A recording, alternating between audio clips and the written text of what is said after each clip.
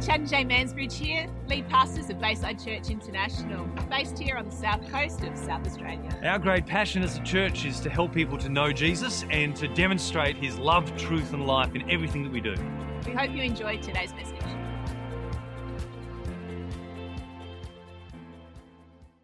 Well, this morning we've called our service today Cloth and Stone.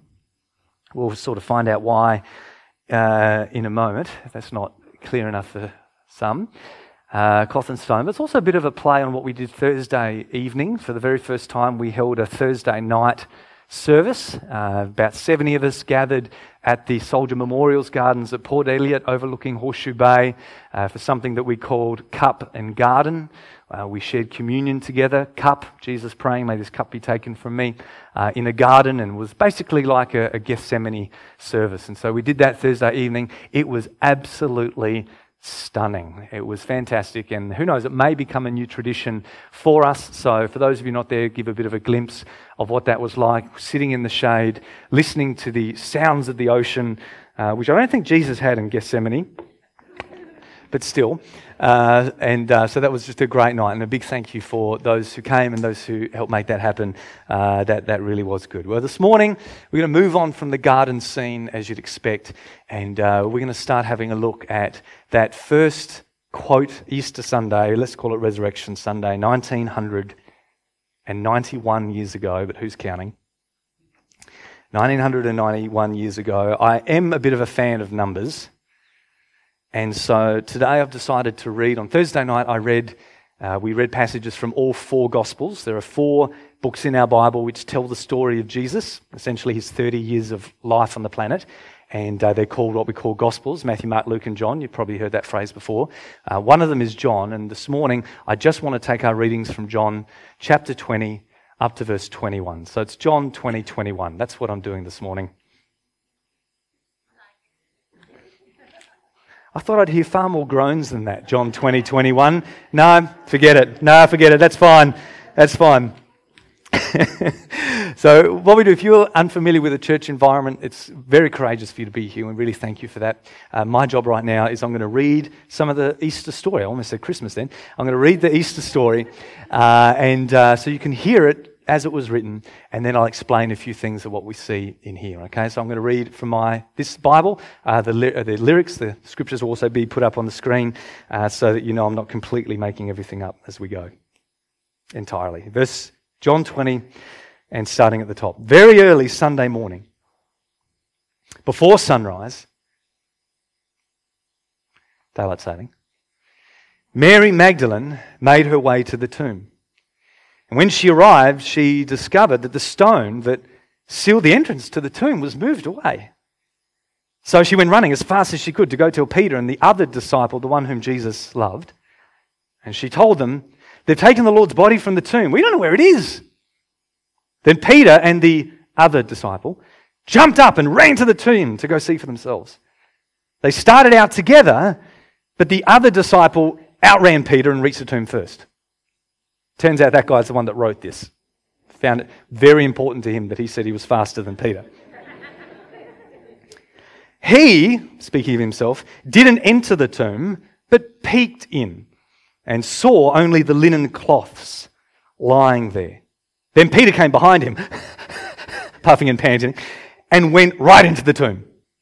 He too noticed the linen cloths lying there, but the burial cloth that had been on Jesus' head had been rolled up and placed separate from the other cloths. Don't think a mummy here, but basically the Jews would wrap people in blankets and cloths, okay? Then the other disciple who'd reached the tomb first went in, and after one look, he believed. For until then, they hadn't understood the scriptures that prophesied that he was destined to rise from the dead. Puzzled, Peter and the other disciple then left and went back to their homes. Mary arrived back at the tomb, broken and sobbing. She stooped to peer inside, and through her tears she saw 2 angels in dazzling white robes, sitting where Jesus' body had been laid. One was at the head and one was at the feet. "Dear woman, why are you crying?" they asked. Mary answered, "They have taken away my Lord. I don't know where they've laid him." Then she turned around to leave, and there was Jesus standing in front of her. But she didn't realize it was him. He said to her, "Dear woman, why are you crying? Who are you looking for?" Mary answered, thinking he was only the gardener, "Sir, if you've taken his body somewhere else, please tell me, and I will go and..." Mary. Jesus interrupted her. Turning to face him, she said, "Rabboni," which is Aramaic for my teacher.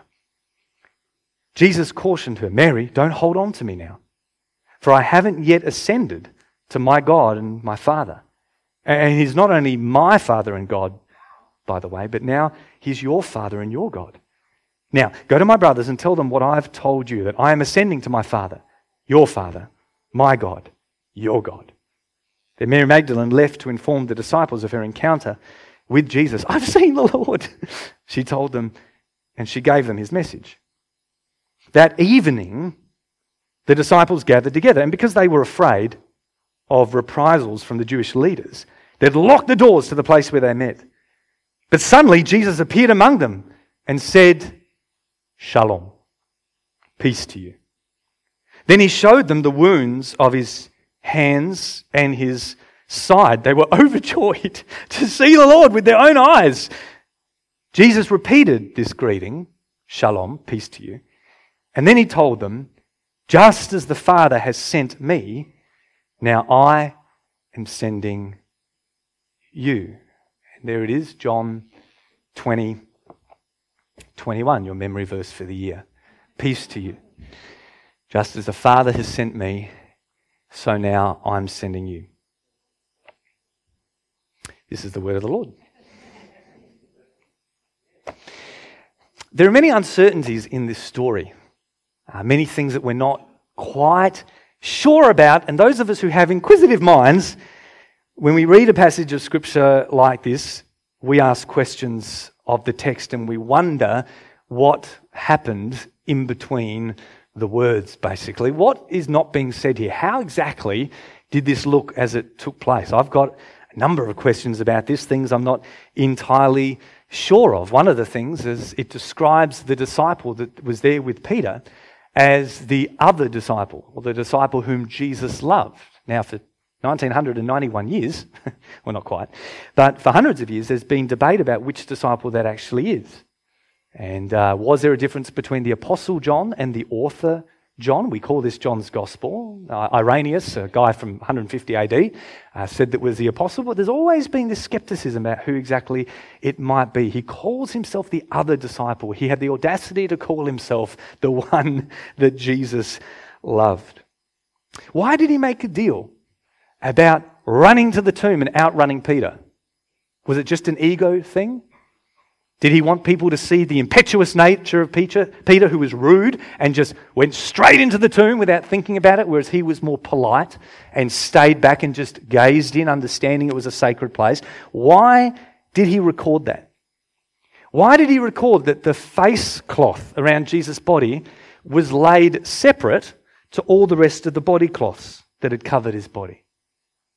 This face cloth was separate. Why does he record that? Is that purely a physical thing that he noticed, or is there some type of theological significance there? Is there some significance around differentiating between the body of Christ and the head of that body? I don't know. How did these cloths come off Jesus? Normally, if you wake up and you've got something around your face, the first thing you try to do is to take that cloth off, but you can't because you're wrapped tight. How did Jesus get out? Did someone come into the tomb, an angel possibly, and unwrap him? Did they unwrap his face and fold it and he just burst out of the rest? I don't know. I do like this photo though. I've posted this on social media before. It's one of my favourite artistic impressions of what happened resurrection morning. A strong Jesus bursting out of his grave clothes. If you can notice, there's actually a hole in his hand and his feet as he runs away there. What is the significance of the two angels? Why does John, or the author, say very clearly one was sitting at the top where Jesus' head was and one was sitting at the feet? Is this supposed to be a picture hearkening back to the Old Testament of when two angels guarded access to the Garden of Eden Is this his way of saying those angels have guarded this presence and now that presence has gone out? Is it his way of saying, as Moses did, because Moses drew on that when he built a big box, basically. It's called the Ark of the Covenant. Those of you who've watched, what's it called? Yep, thank you, Indiana Jones. You know what I'm talking about. That ark had two angels on either side. It was like these two angels, top and toe, were guarding the presence of God. Was that what this is meant to symbolize? And that's why he saw those two angels there. Why did Mary not recognize Jesus?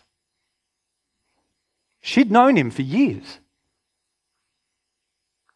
Now, I was away last weekend. I was speaking at York Peninsula. I was away for 2 days.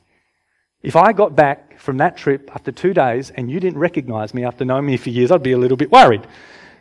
Hello? It's obviously me. Why did she not recognize him? Did Jesus really look different? Was it that dark that she couldn't see him? Where did he get his clothes from? Okay, he wasn't wrapped wearing clothes. He was in the nude. Okay, where did he get these clothes from? Is he like, what's that other movie with Richard Gere and he's running around escaping and then The Fugitive and he grabs clothes out of trucks? Is that what he's doing? Is he stealing the garden? Was the gardener left his dogs out overnight and he just breaks into the gardener's shed and gets his clothes? Why did she think he was the gardener? Was he holding a plant in his hand? And what's the significance of that? Is this drawing on the picture of the first Adam in the beginning of our Bible story who was in a garden and had the job of working it? Is that kind of what John's trying to do here? After all, a gardener, no matter what anybody tells you, is the oldest profession known to man. The oldest profession is actually a gardener. Why did Jesus tell her, hey, don't touch me at the moment? Still a bit sore from 2 days earlier? Bit touchy-feely? Hey, just hold back, I've had a big day. Because later that evening, if you keep reading this chapter, Tom, one of his mates, and Jesus said, come touch me. So why did he say here, don't touch me because I haven't yet ascended to the Father? Does that mean the ascension that took place 40 days later? Did Jesus walk around for 40 days? Don't touch me, don't touch me, don't touch me, don't touch me. It doesn't seem that he did. Or is this somehow alluding, for the Bible scholars in the room, to the festival of first fruits? Too much for most of us on Easter Sunday. Just switch off for 30 seconds, okay? Jesus rose on Sunday. The Jews at that time were celebrating a festival called first fruits. It's when they bring their crops and the high priest offers those crops to God. And Jesus, it said, rising on that day is a picture of those first fruits offering. Is it possible that that day he took the people in Matthew 28, 27, one of the most peculiar verses in our Bible, that says on the day Jesus died, tombs broke open. And on the day he was raised, other dead people are walking around. Is it possible Jesus took those people and himself as a first fruit offering and that day ascended to heaven to offer as high priest the first fruit? Is that the ascension he's talking about? Okay, these are the kind of stuff I think about. You don't have to think about it. You're just worried about how big an Easter bunny you're going to get when you get home. I get it. I don't know. There's a lot of uncertainties about this story, and Jesus here appears to them at evening. He appears to Mary in the morning, and then he doesn't rock up until evening. What was he doing all day? Apparently he went for a stroll on the Emmaus Road, if you believe Luke. Why? The Romans and the Jews have just killed him. And there's Jesus just walking around, having a walk in broad daylight. Really? What did he do all day? If you died and rose there, don't you go to your mates first? I just want to let mum know I'm okay. You know, I got to go see mum. No, Jesus is waiting till the evening. What was he doing all day? Well, kind of we don't know. But these are the things I think about. But here's what we do know. Because my job as a preacher, well, this is what good preachers should do. It's to major on the majors and minor on the minors. And to discern between those things that are ambiguous and we're not really sure about. But to really focus on those things that we do know for sure. To focus on the most important things. And today there are 3 things I know about this story. We see a curtain that was torn apart. We see a stone that was rolled away. And we see a home that was transformed. Where there was fear, intimidation, and trepidation, suddenly Jesus came and there was peace, there was overjoyed response, and there was hope as Jesus spoke destiny to his bemused friends. A curtain had been torn apart, a stone had been rolled, and a household had been transformed. For those visiting, we're not Baptist, but I am a three-point preacher. That's how I roll. First thing, the curtain had been torn apart. This happens on Good Friday. We didn't have a Good Friday service, so you're getting that for free today. The curtain had been torn down after the Gethsemane moment that we celebrated commemorated on Thursday night. Jesus' takeaway, his beaten, old Mel Gibson thing happens. And then on the Friday morning, as he's hanging on the cross, by the afternoon, he yells out, "Lord, take my spirit." He yells out, "It is finished." And the moment he said those words, "It is finished," in the temple, this massive curtain was supernaturally torn from top to bottom, heaven to earth. Now, this thing was an absolute monster. The temple complex in Jerusalem in the first century was between 35 to 40 acres big. Think Adelaide Oval, and then have 7 of them side by side. That's how big the temple complex was. Not the temple itself, but the temple grounds was that big. It was huge! It wasn't a shed in the back part of an industrial estate. It was a massive complex. And the temple that was an absolute monstrosity. A guy called King Herod had built it. It was one of the wonders of the ancient world. King Herod is the guy who appears in the Christmas story. And he'd built this basically to calm the Jews down, to make sure that they didn't revolt again, which they had a habit of doing, and to keep them happy. He invested millions into it. Thousands of lives were lost, as it took years to build this amazing temple. The curtain itself, they reckon, was about 6 stories high. It wasn't like this one. Okay. It was 6 stories high. They reckon it was as thick as the palm of a man's hand, and it took 300 men to manhandle the thing. It was a monster. And the moment Jesus cried out on the cross, "It is finished," supernaturally, something very practical happened to that curtain. It tore apart. Now, the theological implications of that are also quite significant. This temple, well, what does that mean, Chad? Who cares? Well, the curtain acted as a barrier between, effectively, heaven and earth. In fact, the colours of it are meant to represent heaven and earth. The curtain basically said, "Access denied. You are over there. God is holier than thou, and he is over here, and the two shan't meet. Unless you're a high priest and you can come in once a year through rite, ritual, regulation, routine, and religious practices. Then you can have an exception, you can get a pass, and you can come in behind the curtain. But other than that, God's presence is blocked off from everybody else. Essentially, the curtain communicated access denied. A first century historian, who's not a Christian, he's a Jewish man, tells us that holy place was unapproachable. Invisible to all. It was called the Holy of Holies. Heaven and earth separated. You can't come in. And so essentially this curtain represented a whole form of relationship with God that said you and God are so separate. It is only rites and routines and regulations and ritual that can get you in. And it's kind of God's way, this tearing of the curtain, of declaring the end of ritualistic religion. It was kind of God's way, supernatural tearing, of saying that free and open access to him was becoming available. That Jesus was the end of that whole system, that whole form of relating to God was over. And so when Jesus said, "It is finished," he meant that system is coming to an end. It was also God's way of saying, possibly, as Chad thinks about it, the curtain wasn't torn to let God out. Because God had already left the building a couple of hundred years earlier. The prophet Ezekiel says that he sees it in a vision. He basically sees the glory of God lift and go over to Mount of Olives. There's a whole thing there, don't worry about it. But that's like 500-600 years BC, okay? About 586 BC that happens. 600 years later, the curtain was torn, not so that God could get out, because he wasn't in there.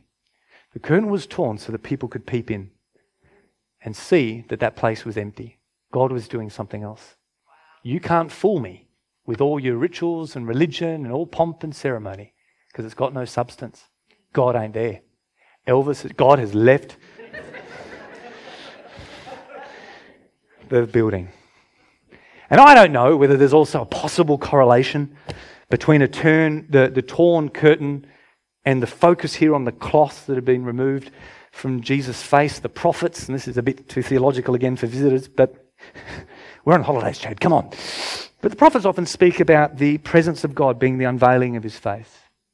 And so I don't know whether the tearing of the temple curtain and the removal of the cloth from Jesus' face is meant to be a parallel there. You can talk about that over lunch. The point is, in Good Friday, we see a curtain that is torn apart.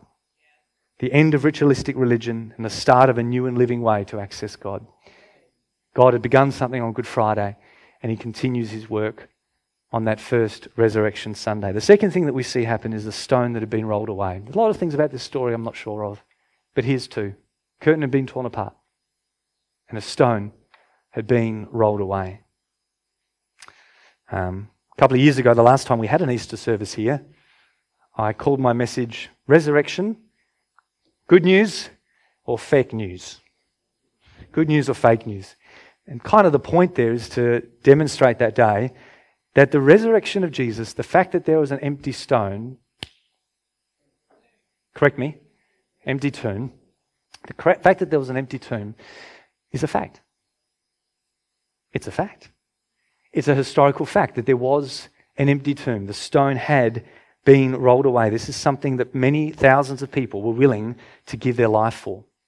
Practically, it was a reality that we just acknowledge, because that's what you do when things are facts. You're supposed to just acknowledge them.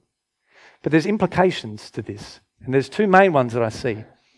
The first is this.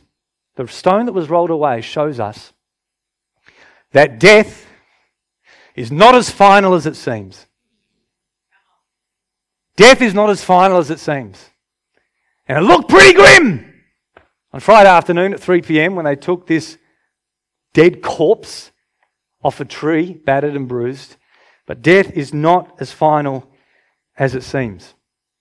And as a pastor over 19 years, and there's far more experienced pastors than me here in this room today, we know what it's like to shepherd and care for people when it seems that death is very, very final. To sit with people, sometimes who've welcomed death for their loved one, other times where there's been great tragedy. Preborn children, accidents.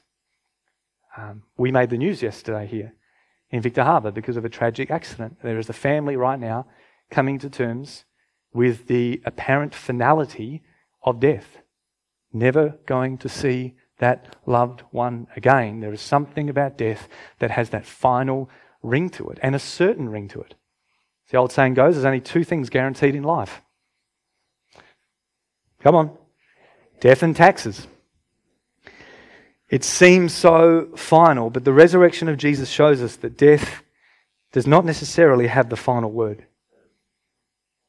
And to some of us, that knowledge brings a great hope and comfort to us. Oh, thank God death does not have the final word, because it's only eternity that actually helps us make sense of this planet sometimes. But maybe some of us, the idea that death is not the end makes us a little unnerved, because it raises the question of what will happen in my story when I die. What is my story at the end of my physical life? What does that look like to me? Well, maybe there's good reason for that to unnerve us. In fact, maybe we should be unnerved by that question. Death does not have the final word. There is something beyond death, and that's a very serious consideration that it is wise for us to give our time and attention to. What does eternity look like beyond this physical time-space world? The stone that's rolled away tells me that death is not as final as it seems. The other thing that it shows me is that God is true to his word. And God can be trusted when he speaks. We just read here in John that although they saw the empty tomb, and John, of course, believed, because he's telling the story, I believe straight away, he's also humble enough to say, but we didn't realize that the scriptures had said this. The scriptures had said that Jesus would rise from the dead. Jesus himself said to them, literally, I will rise from the dead. And the fact that he did shows me this. He can be trusted when he speaks. Whether it's something he said 1,000, 1,500 years earlier, or whether it's something he just said last week, he can be trusted when he speaks. Whether it is his written word or whether it is his spoken word, God can be trusted when he speaks. This is what the stone that is rolled away teaches me. He can be trusted when he speaks. And it is incumbent upon us to trust him when he speaks, because God is faithful to his word. If that same Jesus that promised he would rise again is the same Jesus that said this, God loves the world so much that he gave his Son, that whoever believes in him will not perish, but will live forever. Do we trust him when he says that? It's the same Jesus who said, I am the way, I am the truth, and I am the life, and no one comes to know God except through me. Do we trust him when he says that? It's the same God, same Jesus who said, anyone who believes in God's Son has eternal life. And if you don't have eternal life. Is that Jesus worthy of being trusted and taken at his word? What do we do with those words? Because that sounds pretty darn serious to me. C.S. Lewis, some of you know, wrote the Narnia stories. He said, these audacious claims can only mean that Jesus was a prolific liar, or he was an absolute loony, or he was truly Lord. So you better work it out quick, because death is not as final as it seems. And Jesus is worth trusting. He seems to have a good track record of staying true to his word. The most reasonable thing to do is to believe him when he speaks. Christianity is not an unreasonable religion, because the one we believe is proven trustworthy when all the odds were against him. There's a lot I don't understand. There's a lot I don't know. And there's a lot intellectually I can stimulate myself with thinking and wondering and speculating over. But I know he's true to his word. The stone that was rolled away proved it. I know he's offered something that's different to what God's people had for generations earlier, and the torn curtain proved it. And I know that resurrected Jesus changes the lives of people whom he encounters, because the household that comes next in the story proves it. Third thing we see is a household that was transformed. A group of friends, afraid, fearful, intimidated, gathering together. Jesus came into the room and changed their environment by changing their hearts in a split second. It wasn't the first group of people that Jesus has appeared to. This is why you read the other Gospels, Matthew, Mark, Luke, John, Luke, the third Gospel. He describes how Jesus went for a walk on that resurrection morning and met two people. One was Clopas and his companion, male, female, we don't know. But he walked with them and he had dinner with them. They invited him into their home to have a meal. And as they invited him and they sat, they realized it was Jesus. They were despondent, they were disappointed, they were disillusioned. Disillusioned with God? Yeah, common experience. It's fine. A lot of people go through it. You're not alone. The answer is an encounter with Jesus, who is living and who is faithful. And he changed those two people's hearts that day in an instant. That night, he does the same thing with his friends, fearful of what was to come. They were overjoyed when he met them. Peace came upon them, and he gave them hope for tomorrow when he commissioned them and said, the same way that Dad has committed and commissioned me, so now I commission you. The presence of Jesus transformed that house by transforming those hearts. And this is why the same author of John, what we're reading now, we believe, wrote the last book of the Bible, Revelation. And he kind of draws on this theme. And he says, if there's anyone that would hear me knocking and invite me in, I'll come in and have a meal with you like a friend. You see, the curtain that was torn is a historical fact. You can't do anything about that. Like it or not, it happened. The stone that was rolled away is a historical fact. You can't do anything about that. Like it or not, it happened. But the house that had been transformed is up to you. Will you let Jesus into your home? Will you let this living Jesus today into your heart, where there might be fear, there might be disappointment, there might be disillusionment, there might be any number of D's that a preacher can list. Jesus comes in and with his living presence brings love, joy, peace, and hope. And that door, my friends, is a thing that you can choose to leave open or leave closed to him. And I want to encourage you, open the door of your heart today. Open the door of your home today and allow not a dead historical figure, but a living Jesus to bring the reality of his presence into your life. Because this room is full of people who've had their house transformed. You're in good company. And every Easter, except for last year when there was 12 of us, people sit in this room who don't know Jesus. So you're not alone. You're in very good company. People sit in this room who don't know Jesus. And it's up to you whether you allow him to come in. I'm going to encourage you to do that today. And because I'm a 3-point preacher, my church will groan as I say this. I talk about the ABCs of starting a relationship with God. A, acknowledge him. Just say g'day. Acknowledge that he is. God, I've ignored you most of my life. I've ignored you maybe the best part of the last 3 years.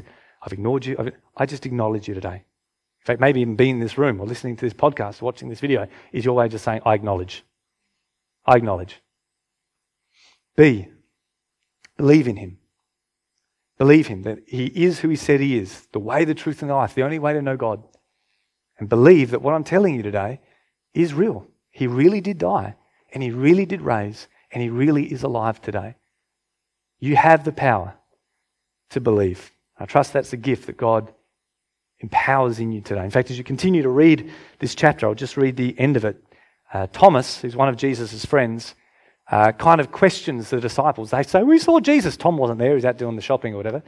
And so he's like, I'm not going to believe straight away. And some people say that he's a doubter. I don't believe that. I believe that he was being wise because Jesus had said, after I die, other people are going to pretend to be me.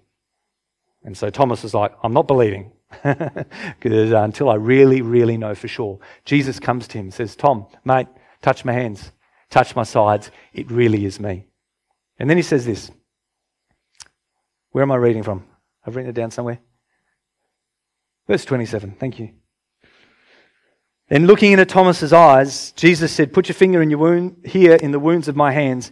Put your hand into my wound and side and see for yourself, Thomas. Don't give in to your doubts any longer, just believe. Yeah. Then the words spilled out of his heart. You are my Lord and you are my God. Thomas worshipped Jesus. Called him God. Jesus responded, Thomas, now you've seen me, you believe. But there are those who've never seen me with their eyes, but have believed in me with their hearts. And the blessing for them will be even more. How many of you, is that you today? Have you believed in him? You've never really physically seen? You're more blessed than Tom. Jesus went on to do many more miraculous signs in the presence of his disciples, which are not even included in this book. But all that's recorded here is so that you will fully believe that Jesus is the Anointed One, the Son of God, and that through your faith in him, you will experience eternal life by the power of his name. What could be more important than believing in Jesus, the only guarantee to having and experiencing a life beyond this, an eternal life with a God who deeply loves and cares for you? That's serious business. Acknowledge him. Believe in him. And see, begin to cooperate with him.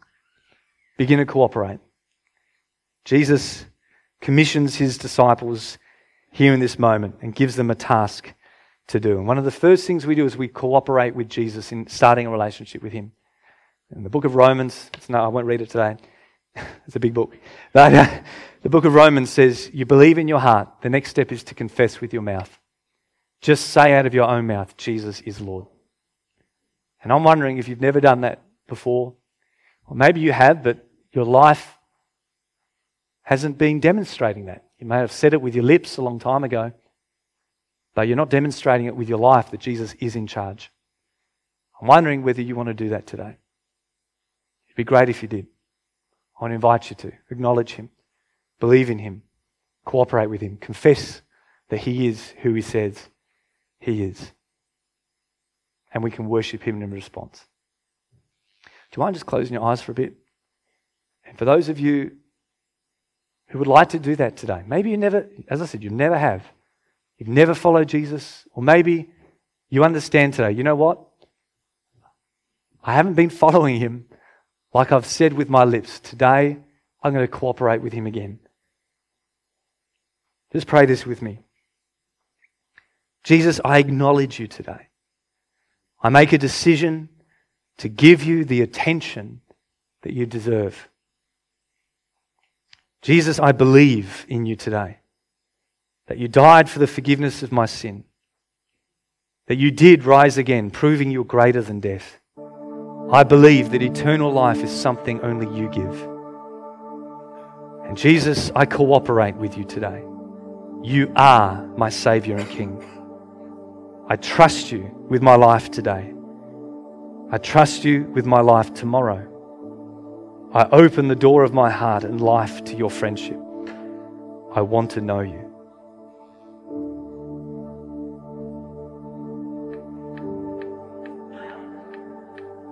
Following Jesus and walking with him is a journey.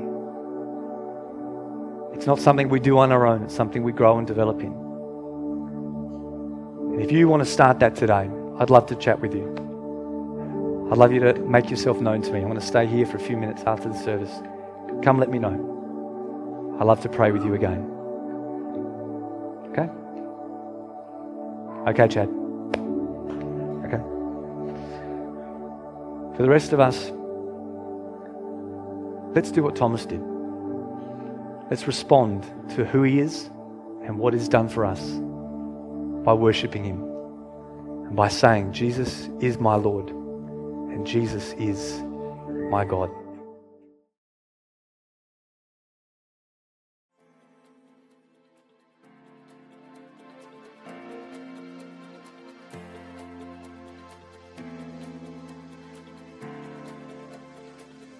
I hope you've enjoyed today's message. Remember to check us out at baysidechurch.org.au. And of course, if you're ever in the area, please pop in and say good day. Bye.